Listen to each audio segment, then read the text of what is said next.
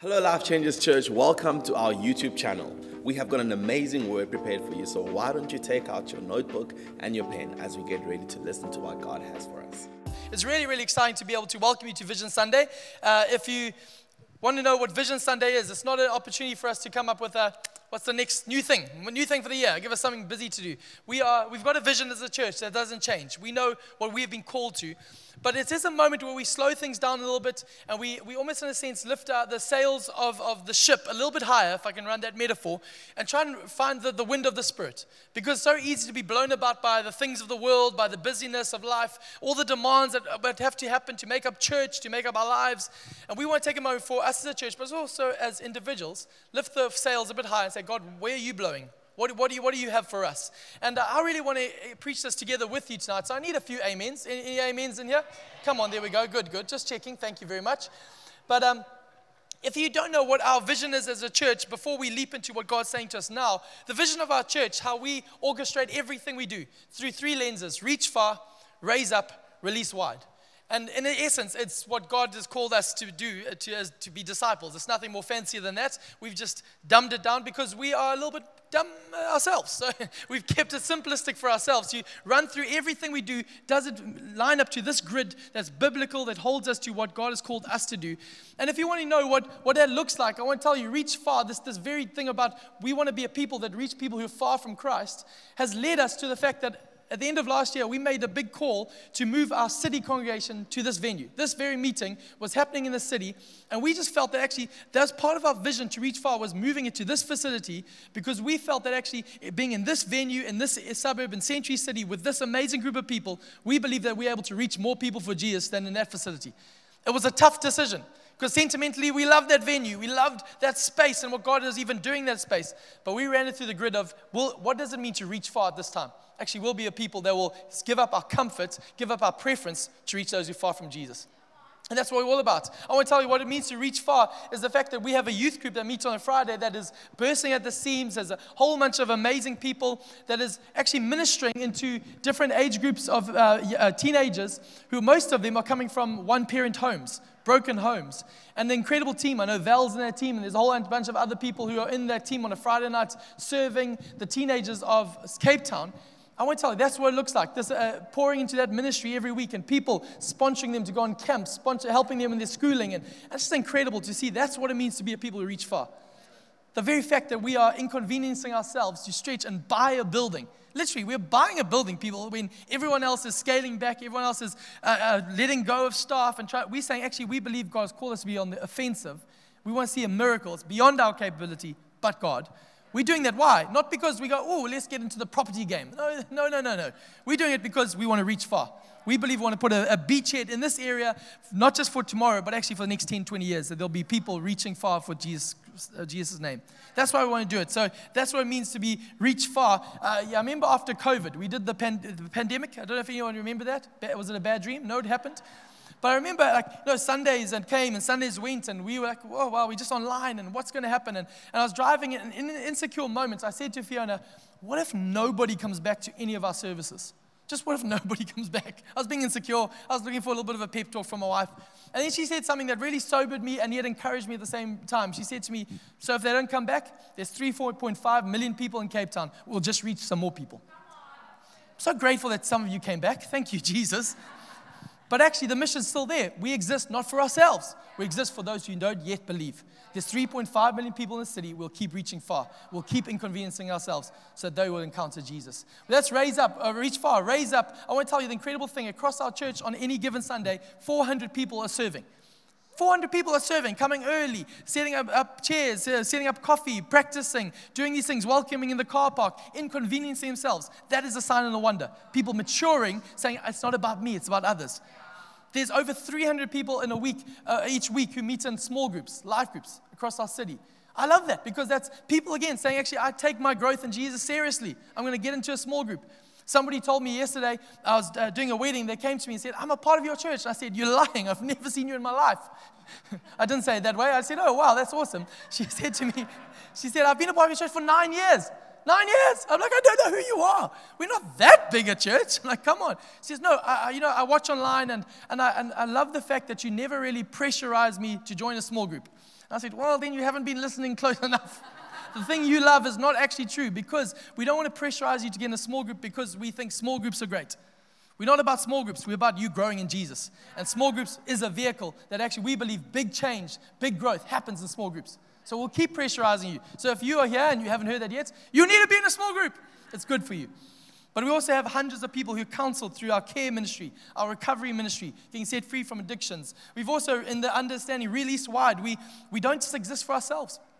Yes, the very heart of the gospel is that actually last year, we actually ended up being a part of and financing and backing a church plant into Dunoon, into one of the most under-resourced areas of our city. We were able to see a couple, Wayne and Jen, who were part of our story, who we loved having them a part of our story, have then gone and planted their own story, but that's a win for the kingdom of God. And it was incredible that while we are trying to raise money for a building here, God said, well, give money there.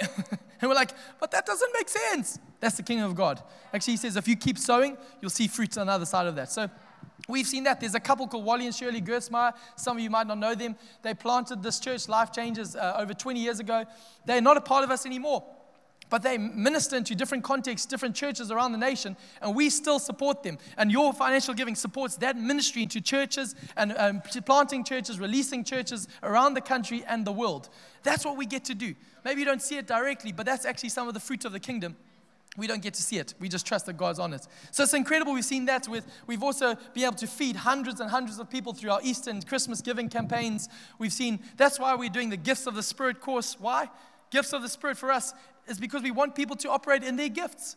We believe it's time for the church to be the church again, not just one man with a microphone, but the church released wide into the city. Anointed physios, anointed occupational therapists, anointed doctors, anointed accountants. Can you even get an anointed accountant? It's anointed lawyers, anointed stay-at-home moms, anointed students that actually God says in your area you'll be released wide each week. We believe that we don't just have 800 to 1,000 people coming to our church on a Sunday. We believe that we have 800 to 1,000 pastors we get to release each week. That's what we call to reach far, raise up, and release wide. But tonight, I want to help us lift the sail a little bit higher and say, cool, but that's wonderful what we are doing as a church. But God, what are you saying to us now? There's a nowness to what you're doing. And I believe around the world, God is on the move. And we have to tap into what God is saying. And it got me to thinking about when our little girl turned 6 in March. But I remember when Fiona was pregnant, those 9 months. And I remember, just doing all my husband duties, just feeding her, loving her, massaging her, all the things. You can verify those afterwards. There we go. Thank you for the nod. But I remember also reading all the books and reading all the blogs and finding all the insight from parents and telling us, so this is what you should do at this stage and get ready for this. And I remember I knew I was a dad. There's a little girl in there. I knew it. I'd seen the scans. I believed it. But then I remember the 16th of March, 2017. About 11 a.m. in the morning. I remember as the womb was opened up and all of a sudden a little bundle of flaming red came out. Olivia Grace Phillips. And all of a sudden all the textbooks, all the theory went out the window, and I went, oh, I'm a dad. I'm a dad. You couldn't have studied for that moment, and it was just chaos and wonder and gory and beautiful, and that was just day one. People, it's happened, carried on every day since. But I want to tell you in that moment, nothing can prepare for you that moment. You have to encounter it. I can tell you what it's like to be a dad, but until you've become a parent yourself, you won't be able to relate. Let me tell you, likewise, I want to tell you that I really believe God is saying, I don't want the church just to theorize it and talk about it. I want the church to encounter it. I want you to know it. Let's read the scripture together. It'll be on the screen. Isaiah chapter 43. This is what we believe God is saying to us. Isaiah is a prophetic writer in the Old Testament, and he was writing to a certain context, but we believe he's writing also to us today through the word of God. And this is what it says from verse 14. This is what the Lord says, your Redeemer, the Holy One of Israel. For your sakes, I'll send an army against Babylon, forcing the Babylonians to flee in those ships they are so proud of. I am the Lord, your Holy One, Israel's creator and king. I am the Lord who opened a way through the waters, making a dry path through the sea. I called forth the mighty army of Egypt with all its chariots and horses. I drew them beneath the waves, and they drowned. Their lives snuffed out like a smoldering candlewick. Verse 18 says, but forget all that. It is nothing compared to what I am going to do. For I am about to do something new. See, I have already begun. Do you not see it? I'll make a pathway through the wilderness. I'll create rivers in the dry wasteland. The wild animals in the fields will thank me. The jackals and owls too, for giving them water in the desert. Yes, I will make rivers in the dry wasteland, so my chosen people can be refreshed. I have made Israel for myself, and they will someday honor me before the whole world. Before we open that text together, let's pray. Father, I pray a simple prayer for us as a church, us as a congregation here, us as families, us as friends, us as individuals, God. I pray, God, would you speak, because we are listening. And I thank you, Father, we wouldn't just talk, theorize, have ideas, but miss out on what you are calling us to encounter, press into, experience for ourselves. I thank you, Father God. We echo the words of that great song and Paul's prayer from Ephesians. We pray, open the eyes of our hearts so we want to see you. I pray this in Jesus' name. Amen. Amen. If you're unsure of what the vision for this year is, taken from the text is a simple line, see the new. See the new. And I want to help us walk through that text of Scripture very quickly tonight, in a sense, trying to grapple with and say, how do we see the new? So if you're taking notes, how do we see the new? Number one is we have to understand there's a sense of transition that needs to take place. Number one is transition. It says this in verse 18. The prophet is waxing lyrical about all that God has done, set them free from Egypt, rescue them from the enemies. Then he gets to verse 18 and says, but forget all that. There's this clear declaration. He says, actually, draw a line in the sand, all this thing of your history. And it's a good history, a wonderful history. But he says, I want you to draw a line in the sand, and I need a moment of transition in your hearts. You need to forget all that. And if you read that and you are familiar with the scriptures, it should resound in you something that echoes in the New Testament. The Apostle Paul writes in the book of Philippians chapter 3, he says this, I do not consider myself yet to have taken hold of it, but one thing I do, forgetting what is behind and straining towards what is ahead, I press on toward the goal to win the prize for which God has called me heavenward in Christ Jesus. I love this thing that Paul and Isaiah are almost giving us this moment. They're leading us to a crescendo to say, there's so much going on. There's so much in your history, so many good things. And there might even be some bad things, some tough moments. I want to bring you to this moment of one thing. Bring you to clarity. And the Apostle Paul says this clearly. He says, this one thing I do. And I want to ask you, before we even leap into what he is calling us to do, I want to ask, what is your one thing? What is the one thing that when you are under pressure, you keep going back to? What is that one thing that right now you keep bringing up or reacting to? That one thing that you know, if I could just overcome that one thing, things will be different. What is the one thing that's plagued your life, that's held you captive? Because I want to tell you the solution that Paul is saying and Isaiah is saying to us today is saying this, forget what is behind. And I want to lead us to a moment tonight, prophetically, as a people, that we can say, I'm going to forget what is behind. It is such a cool moment because Paul is writing, if you go and read this incredible letter of Philippians, chapter 3, before he gets to this moment saying, this one thing I do, before that, he is waxing lyrical about his failures and his credentials. Where he has been, what are the things that disqualify him from his apostleship, and also the things that should qualify him. He goes on and on. Now, let me tell you, this man, Paul, is in a sense, before he gets to this one thing, is looking in the rearview mirror of his life, and he sees this thing in the backstory of Paul, who wrote the majority of the New Testament. He sees in the backstory of his life, he was actually a former murderer of Christians. That was his job. That was his modus operandi, murderer of Christians. ISIS-level style. He would go and he would watch the execution of Christ followers. And give the thumbs up to it. Yes, you can kill them. He would hunt them down in their homes. This is one of those, like, I can imagine Liam Neeson thing, I'll come and kill you. That is what he's doing. He is hell-bent on bringing the destruction of the church. This is what Paul was doing. Now, let me tell you, maybe you're sitting here tonight and you're saying, I'd love to move on and my one thing be Jesus. But let me tell you, the one thing in my past is so big, I really struggle to move forward. Let me tell you, I love the fact that Paul is the poster child of our faith in the New Testament. Why? Because in essence, I say, if you have not yet murdered Christians, you're not yet too far gone. And here's the great news. Even if you have, if one or two of you snuck in at the back, God used that guy to pen the majority of the New Testament. You're not too far gone. And this is the great news. I want to remind you, you're not too far gone. But also, on the other side of that, Paul then goes on to say, but also, I want to tell you all my qualifications. In the rearview mirror of his life, he says, I was circumcised on the 8th day. Weird flex, but anyway, we'll go with it. He said, I was a pure-blooded Israelite, tribe of Benjamin, a Pharisee, zealous for righteousness, observing the law without fault. And in this moment, he's saying this, he gets to this moment saying, forget all that's behind. He says, firstly, you're not too far gone. But then he goes on to say also, you haven't made it far enough. You think you've got great credentials and you think, actually, I've really done a lot and I feel like I've made the grade. He's saying, you haven't even begun yet. Don't even hold those little moments up. Let me tell you, the stuff that's in front of you is far greater. Forget what is behind. The things that disqualified you, as well as the things that you think qualify you. Forget all that. Forget all that. And I love that reality. For me, I want to remind us the word there, when I say transition, what I really believe that the church is wrestling with worldwide is this Christian swear word called repentance. It almost feels like it's a word that we don't want to touch because, what does that mean? Repentance. But I believe repentance basically means this. It says do a 180 and turn directions. It says actually turn away from that one thing and turn to this one thing. It's you look in a new direction. And as somebody much cleverer than I explained to me that the word means to return. And pent means penthouse. Repentance is get out of your squalor, return to the penthouse.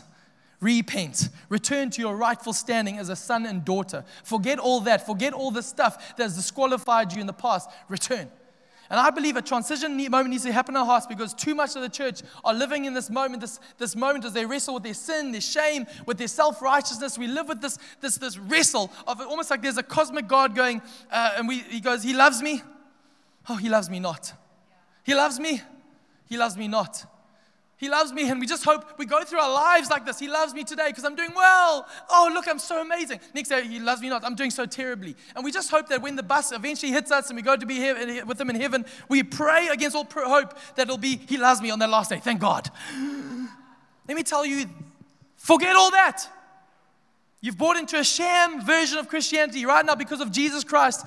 The Father says, He loves me, He loves me, He loves me, He loves me, He loves me, He loves me, He loves me. Not because of you too far gone or because you've done enough. He says, forget all that, this one thing I do. There needs to be a point of transition where we stop playing games and we say, God, I'm fixing my eyes on you.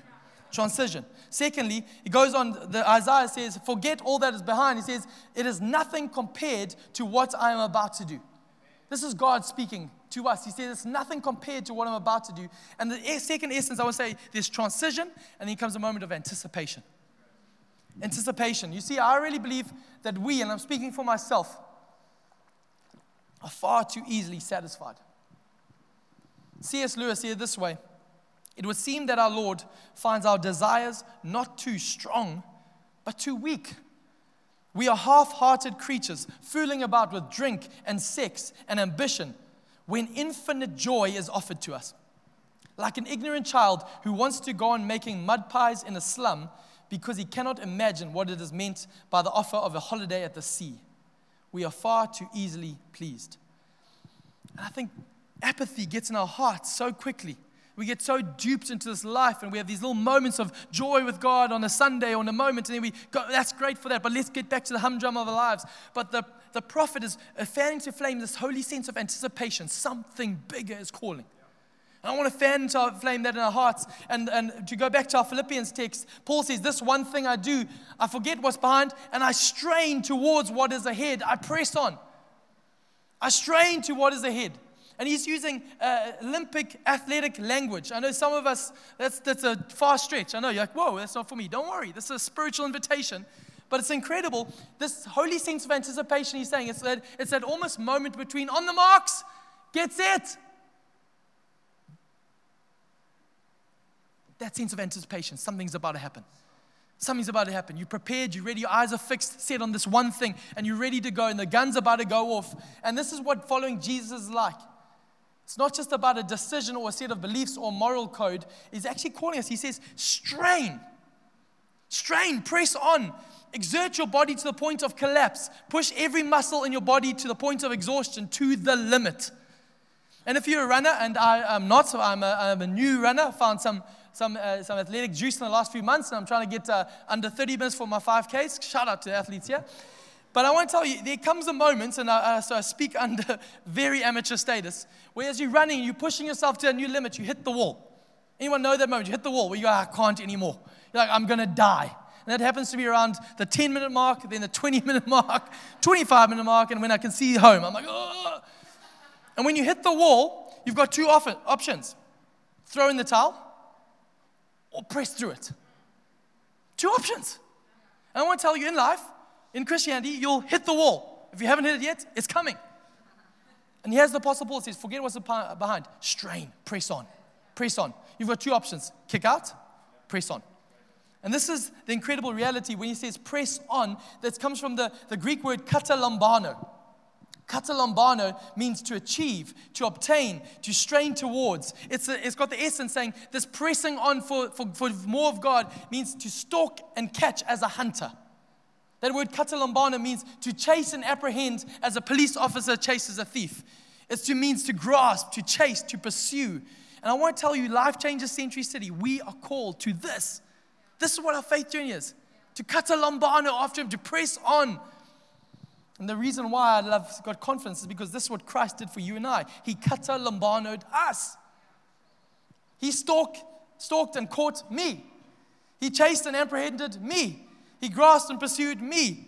Christ forgot what was behind and strained to what was ahead. There's a sense of anticipation for us, pressing through, ready to what God's got something for us. I'm not going to get disqualified. I'm not getting distracted. I'm pressing forward. Transition, anticipation. The third element is expectation, because Isaiah says, forget what's behind. I'm about to do something new. And this moment of expectation, he says, I'm about to do something brand new. God's speaking to us in this moment. And if I can speak strongly to my own heart, my lukewarm, apathetic heart, I want to tell you, I'm pressing through. I'm choosing to press through and lay a hold of Him. I'm not waiting for permission or popular consent. I really believe there's two categories of people in the world. There are those who are dead, and there's those who are desperate. And I think too much of the church are happy with neutral ground somewhere in the middle. I'm neither dead, but I'm not desperate. And I want to tell you, Jesus is coming back for a church who's desperate for Him.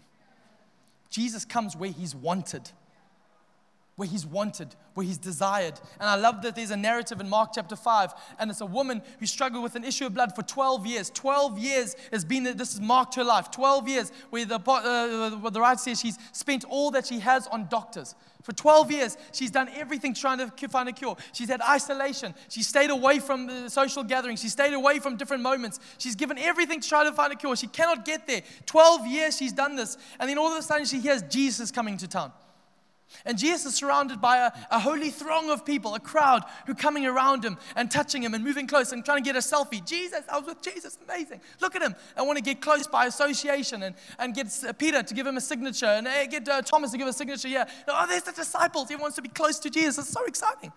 But there's one woman who's there not out of like excitement, but out of desperation. And the Bible tells us that 12 years she's lived in isolation. This thing is so scarred, disfigured her life, and she starts pressing through the crowd, a crowd she should not have been in. And as she pushes through the crowd, and people get, what is she doing? Presses through. She's got one ambition. I've got to get to Him. She hits the wall. She presses through. She presses through. A moment of transition that happens. I'm done with that. I'm not going back to life. I've seen Him. I'm not leaving unchanged. And she presses through, and she lays a hold of the hem of Jesus' garment. And then Jesus says something profound. There's a whole crowd, lots of people pressing it. One hand grabs, people pushing up against him. He's trying to get through. Her hand grabs it. And Jesus stops the whole crowd. He says, stop! He says, somebody touch me. And then they all start to giggle. She's like 3,000. I don't know how many people here. It's like, does He know that there's like a whole crowd around Him? Surely there's lots of people who have been touching you, Jesus. He goes, no. And if you go read in Mark 5, he says, no, somebody deliberately touched me. And I love this reality that Augustine, the father, one of the church fathers, says, the flesh feels, faith deliberately touches. The flesh goes on feelings. When I feel like it and when God moves, then I'm going to lean in a bit more. No, but faith says I'm going to deliberately touch. I'm going to lay hold of that moment. And I love this reality because I believe the church is so confused worldwide. If you look around the world, you see such confusion about what we're supposed to be doing. And you watch this YouTube video and you go, that's what we're supposed to do. Then this guy goes, no, that's what we should do. And we get so distracted of what we're actually called to. And we're busy doing things that He never asked of us. There's a narrative that actually, it's like us going to a restaurant. And we welcome, in this restaurant, God comes and sits there. And we're like, God, have we got a meal for you? It's going to be incredible. You're going to love it. And God goes, oh, awesome, guys, thanks. But let me just get the menu. And God goes, cool, I'll take the steak. We're like, oh, God, that's a good choice. We'll go to the kitchen. And then the guy, we cook. And then we come out and go, God, here's your meal. Pasta. It's incredible. The best pasta ever. God, but that's not what I ordered. No, God, you don't understand. We spent hours on this. We've got all the sauce. Look at all the cheese. Wait, it comes even with, we've got a performance around it. It's incredible. Look at this pasta. It's amazing. And God goes, that's incredible, guys. But I wanted the steak. And I think so often we're putting so much effort, so much energy in things that He's not called us to do. He says, actually, I've called you something. And this is what He's called us to. He says, forget what's behind. Strain and press on. He says, to the goal, to the prize. To the goal, to the prize, the upward call of Christ Jesus. And I want to tell you in this moment, in the sense of expectation, I'm going to do something new. I want to tell you, my prayer for you and I is that we would make reasonable our enemy. I'm telling you, people see a woman pushing through a crowd. She's not supposed to be in this crowd. She's got an issue of blood. She shouldn't even be here. People are like, come on, calm down, lady, calm down. If you just give it some time, He's going to walk your way. Just relax. And we often do that. We often disqualify people. I've been in rooms where there's that one guy, who's worshiping wildly. I don't know if you've ever been in a church like this, where it just was like, woo! We were in a church, a couple of us in a church where every now and again they'll start handing out the flags. We're part of a flag church, people. And flags would get going, and you get one in the eye, and you're like, whoa, this is wild. And then there was that one guy who would start doing flick flacks, and he's like, oh, buddy, just don't invite your friend that night, because that's... But I remember having all these thoughts around these different people until I started to hear their story. And they tell me, what, let me tell you what Jesus did for me. Like, oh, He saved me from drugs. He set me free from this moment of oppression and this moment and this. And you hear and they're going, actually, that's the most appropriate response. That's the most appropriate response. My lukewarm, apathetic, oh, I love you, Jesus. Lord, I give you my heart. Most of it. That is a shock. That should be like, what are you doing? It needs to be the sense of this. I want to encourage us. Let's not pray cautious prayers. Because what we are praying for today will set the course of our life. I believe we're called to pray for dangerous prayers. What if God answered all your prayers? You'd have 365 wonderful days. And that's about it. God bless my day. Sure. Imagine though if He blessed your courageous, wild, daring prayers. God, use me beyond what I could imagine. God, help when I hit my wall. God, I'm going to push you and trust you. And you're going to be my source of grace. And I'm going to see miracles. Sense of expectation. God says, will you partner with me? You're about to see something that you've never seen before. Transition, anticipation, expectation, and finally, we get to the last part. It says revelation. Because God says, out of Isaiah's mouth, says, see, I've already begun. Do you not see it? Do you not see it? Do you not perceive it? I believe, and I don't know if you've been watching around the world, there's pockets of revival and God, people saying, what does it look like? And I'm not here to comment on that, but I'll tell you unequivocally, we need a move of God. This city does not need more church services. It needs a move of God. People who trust God and say, God, we want you to move. People who say, God, I'm transitioning. I'm moving from where I was. I'm not looking back anymore. I'm trusting you with my future. People with anticipation saying, God, I'm expectant. God, and then revelation, we need to see it. And I can't do that. You can't do that. You need the Spirit of God to open your eyes. This is the reality. That word there, see, is the word behold. It means experience, encounter. Back to my story of Olivia Grace when she was a little girl. It was, you can have all the information, but I'm telling you, if you have all the information but no transformation, nothing else changes. We got to get to a moment where we behold. He says, do you not see it? Do you not behold it? Do you not experience it? Do you not encounter it? There's an invitation to that reality. And as I bring this into land, I want to tell you the reality was why. Isaiah was waxing lyrical about this. Forget, because I'm about to do something profound. Do you not see it? Do you have eyes to see the new? It's because actually the whole narrative, or if you read before that, was him trying to walk them away from their safety blanket of their history.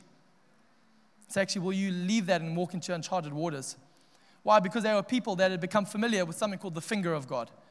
If you look in the narrative of the Old Testament, the finger of God was the finger that wrote the tablets, the 10 Commandments. The finger of God did that.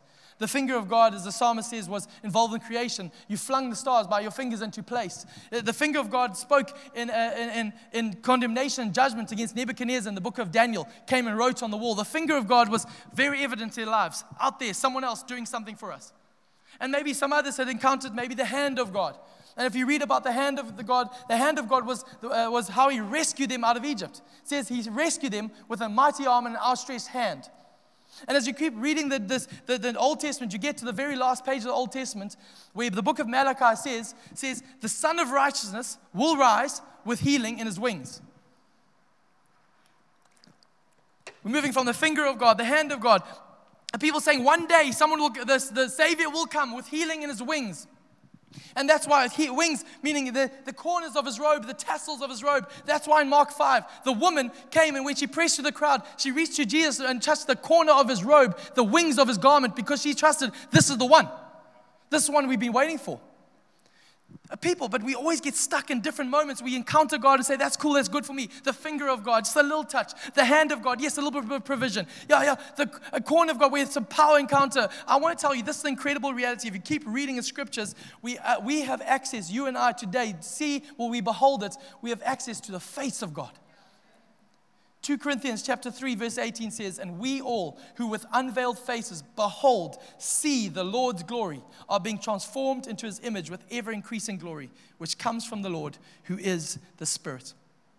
I want to tell you and I, and my heart tonight, that you and I were made to encounter God face to face. Not just talk about him, not just theorize about him, but know him. I love this reality, and I want to tell you, if you want to know our vision for this year, it's see the new. And I wish I could tell you right now, this is what that means. So we're going to do this project. We've got none of those. We just sense God saying, will you come after me? Will you lay a hold of me? And we want God. We are doing the gifts of the Spirit. We've got a Holy Spirit conference coming. We want to make time where we have nights we come and just worship and encounter God. I want to tell you, Sunday nights, I believe, are going to start heating up, not because of the aircon going off, but actually heating up because there's a hungry group of people who say, I'm not going to be satisfied with just the finger, just the hand, just the corner of his garment. I want the face. I'm coming into the full inheritance. I want to see the new. I want to just not have a slightly better improved. I want all of him. I want to experience him. I want to encounter him. And actually, I believe these evenings will be a seedbed of revival. As this room grows and grows and grows, not with people coming for another show to come and say, God, look at our amazing pastor, but come and say, God, we're coming after you and what you want. This is who we call to be. And I love this because if you throw back to the book of Joshua, God says to him, I'm taking you into a new land, the promised land. And he says, you've never been there before. You've never been there before. I'm going to take you on a way you've never been before. But this is an incredible thing. Joshua had been there before. He had gone in previously as part of the 12 spies to go and have a look at the land. But now what God was saying in that moment is not saying that you've never been here geographically. He says, I'm giving you new eyes to see this land differently. Where you came in as a spy, now you're going in as a conqueror. I believe God's saying, will you see the new? Tomorrow you go to the same job. Tomorrow you go to the same situation. Tomorrow you go to the same relationship. Tomorrow you go to the same disease. Tomorrow you go to the same reality. I want to tell you, God's saying, same situation, new eyes. New eyes. Will you see the new? That actually I'm doing something in your situation that you can't even believe. This is why I believe God is calling us. Christ has stalked. He's chased us down. He's gone before us. He's opened the curtain so we can encounter God with boldness and confidence. If you want to know the vision for this year, we are going after God. And nothing will stop us. And I want to invite you to come with us. We're going to worship. We're going to press in. But it starts with us having a transition moment saying, I'm forgetting all that's behind. Let's stand to our feet. I'd love to pray for us.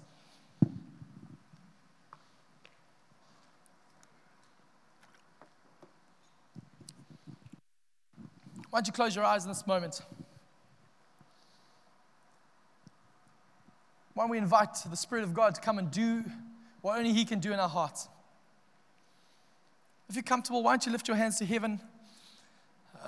I've said it before, my greatest fear would be to talk about Him, theorize about Him, wax lyrical about Jesus and the things of heaven for years and never encounter Him.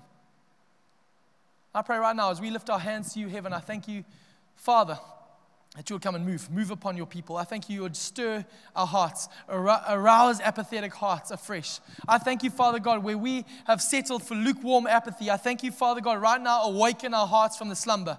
Awaken us, O sleeper. Awaken us so that we'll be able to rise from the dead and Christ will shine upon us. I thank you, Father God, place in us a desire for the things of God. place in us an appetite for you, God, that we will not be cheaply satisfied, that we will not be able to walk out going, that was a great word, and forget about it. I thank you, Father God, there'll be a burning in our hearts to lay a hold of you. I thank you, Father God, that revival would come to our city. Revival come to our city, awaken the dead to life, and put a desperate heart in us, God. I thank you, Father God, that you'll do it in us right now. We forget what lies behind. Right now, we choose to forget the things that have disqualified us. That secret shame, that brokenness. God, right now in this moment, we just align in the sand moment. We step over saying, I'm stepping in to see the new. I thank you, we forget those things that have qualified us and we've held as cynical mechanisms and critical mechanisms from entering into the fullness, God. We leave those things behind to lay a hold of you. I thank you, Father God, anticipation starts to well up. Holy anticipation, holy expectation that doesn't just feel but touches and lays a hold of. And God, I pray for revelation now. Open our eyes so we may see you. Open our eyes so that we may see you. Right now, why don't you pray? Why don't you pray that I can lead us to this moment, but you have to go in. You have to go in. Right now, ask God, say, God, open the eyes of my heart. Open the eyes of my heart so I may see you. I thank you, God. Why don't you, 30 seconds, lift your voice, lift your voice. He answers desperate prayers. Pray courageous prayers. Say, God, I want you. When the enemy comes and says, I hold back, and say, no, I'm pouring forth. Let's do this. Call on his name. Jesus, we call on your name tonight. We call on your name and we say, God, would you fill us? God, would you move us? God, would you use us? God, would you ruin us for normal life? I thank you for this right now, Jesus. Thank you, Jesus. Thank you, Jesus. Thank you for what you're doing in this room right now. We honor you in this place, God. We honor you, God.